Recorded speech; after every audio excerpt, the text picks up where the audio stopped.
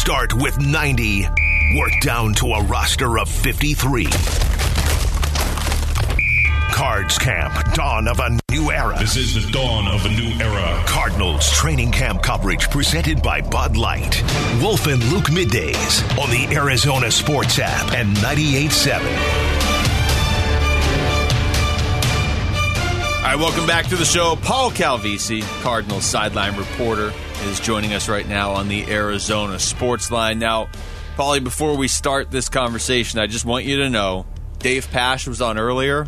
Wolf was totally cool, respectful, didn't make any jokes about Pasch. So we'll see how this goes with you. But how you doing?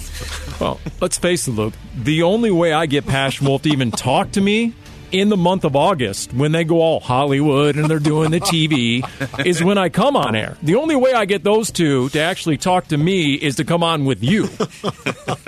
So here I am. Because they're in the press box. They're eating by themselves in their own little TV table over there. Paulie. At halftime, I come walking by. Hey, fellas. Totally shined and shunned because they're going over to knock it off, TV Paulie. booth at the 50-yard line. Okay, Paul.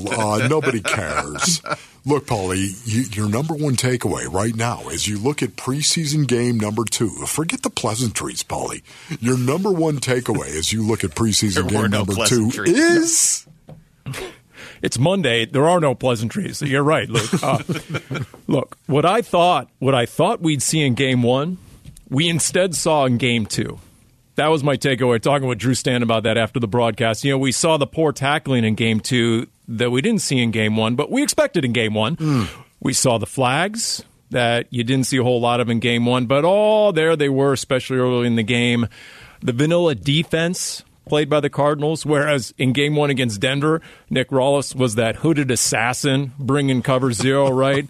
Okay, you saw some busted assignments in coverage by the Cardinals secondary, especially once Buddha and JT left the game. You saw lack of pressure on the quarterback, which we all wondered about going into the preseason. Can the Cardinals get to the quarterback? They did in week 1, but as we tried to point out all of last week, Denver's O-line is right there with the worst in the league, right along with Tennessee and Carolina and the LA Rams. So, and look, you saw the failure to convert on third downs. I think that was the most concerning thing for the first-team offense. Colt was frustrated. We saw him slam the bench or the table, whatever it was, when he went to the sideline when they couldn't convert on third down from 4 and 2 yards. So, yeah, there's stuff to clean up, no doubt.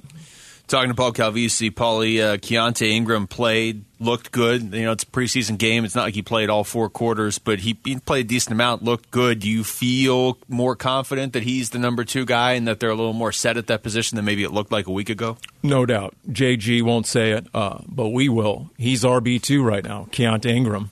He's got the size. He has the elusiveness. He has the ability to break tackles. He plays right now at 6 foot, about 220. Remember, when he was at Texas 2-3 years ago, he was playing at 245. They made him a bruising fullback. And then when he went to USC, he lost the weight. He continued to lose weight. He looks good. He has that power to break arm tackles. He's elusive. He was a big-time high school recruit. He was a USA Today All-American, went to Texas, 5-star guy. So I think he's been a little underutilized in his career, and I also think there were a lot of question marks with the decision makers. Like, okay, he's been nicked up in practice first couple weeks of camp, didn't play in preseason game number 1, but that's all it takes. A performance like he put on out there against KC, and I do think, Luke, he's RB2 right now. Paulie, I'd love to see Keontae get to about 230. I'd love that right there, but that's beside the point right now. Paulie, talk to me about the quarterback position and what you make of the quarterback position right now based on what you saw in preseason game number 2. Look, unless, going into this whole thing, I was like, Clayton Tune is going to have a better July and August than Barbie to unseat Colt McCoy. Okay? Paul, that was good. So is he tracking to, look, we were joking on the air. We're saying, what would it take for JG to name that Tune his starting quarterback for week 1? Well, I don't think we've seen it. Yes, we've seen progression. We've seen some things to like that Colt McCoy can't bring, like obviously the escapability, the elusiveness. But if you're telling me you're going into week 1 and your best chance to win isn't a Colt McCoy who's been there and done that, especially against that defensive front of Washington. Who knows what Ron Rivera is cooking up? And especially in this offense, I mean, you guys tell me, but if you want someone to get the ball out of their hands quick, be decisive, really benefit from play action, then it's Colt McCoy. Especially on the road, Paulie. Absolutely. And that place is going to be lit. And I can't believe I'm saying that about Washington, but remember, the Commanders are already 1-0 this season. They got rid of Daniel Snyder. It's addition by subtraction. They've already had one win so far in 2023. And with the new ownership in that building, I'm presuming it's going to be sold out because Commanders fans have been waiting 20 years for this to happen. So all that being said, then again, if you want to stir and fan the flames of the quarterback controversy, you could go with, hey, what's the upside? Because if a player is deemed the future, I do believe the future is now. That's why you're seeing a Paris Johnson Jr. at right tackle. That's why I do think Keitrell Clark is now cornerback too, especially after Christian Matthew had a few struggles the other night. So if it's even close, once again, no allegiances, I think this coaching staff, this GM is going with the young guy. Talking to Paul Calvisi, Paulie, Michael Wilson has been impressive throughout the entire summer, ever since they drafted him. In terms of preseason games, we just haven't seen a lot of him. What are you taking that in terms of how they already feel about this guy? Yeah, the fact you haven't seen a lot of him, I think answers your question. Mm-hmm. I think they've seen enough. For example, in Isaiah Simmons, I'd play him 3 quarters at Minnesota. I would. I would play Clayton Tune 3 quarters. What exactly do you have? Mm-hmm. I think they know what they have in Michael Wilson. He's been that impressive. He's been that physical. He's done stuff on film, guys, that has nothing to do with catching the ball that the coaches love. He's really physical. I don't know if he's seen Zach Pascal and his brand playing receiver in a physical fashion, but Michael Wilson has been that dude.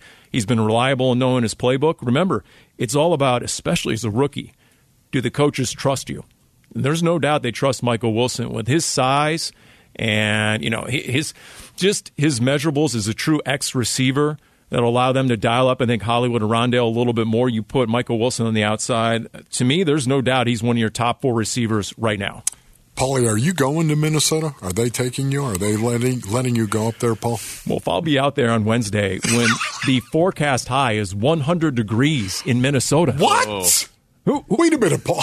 Somebody get Larry Fitzgerald on the line. He needs to make a few phone calls to his native Minnesota and get that forecast changed. What's going on? Oh, my goodness, Paulie, what is the humidity on that? Note to self, don't stand next to Wolf on the sideline.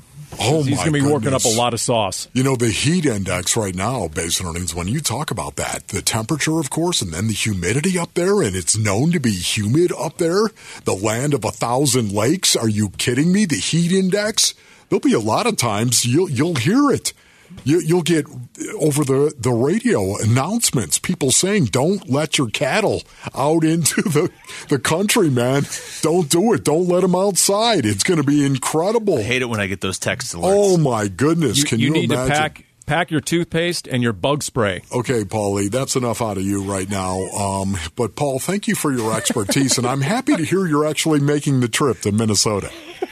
You might need to call in and fill in for Wolf in his own show when he forgets he's supposed to come on Wednesday and Thursday, too. So you know. I won't hear from Wolf until I'm on air with him next. Thanks, that's the way this works. All right, Paulie. What's your name again? Who are you? Paulie, just please. All Paulie right? preseason, remember me? Glad to see they're taking you, Paul. Just a ham and anger, just a grinder over here.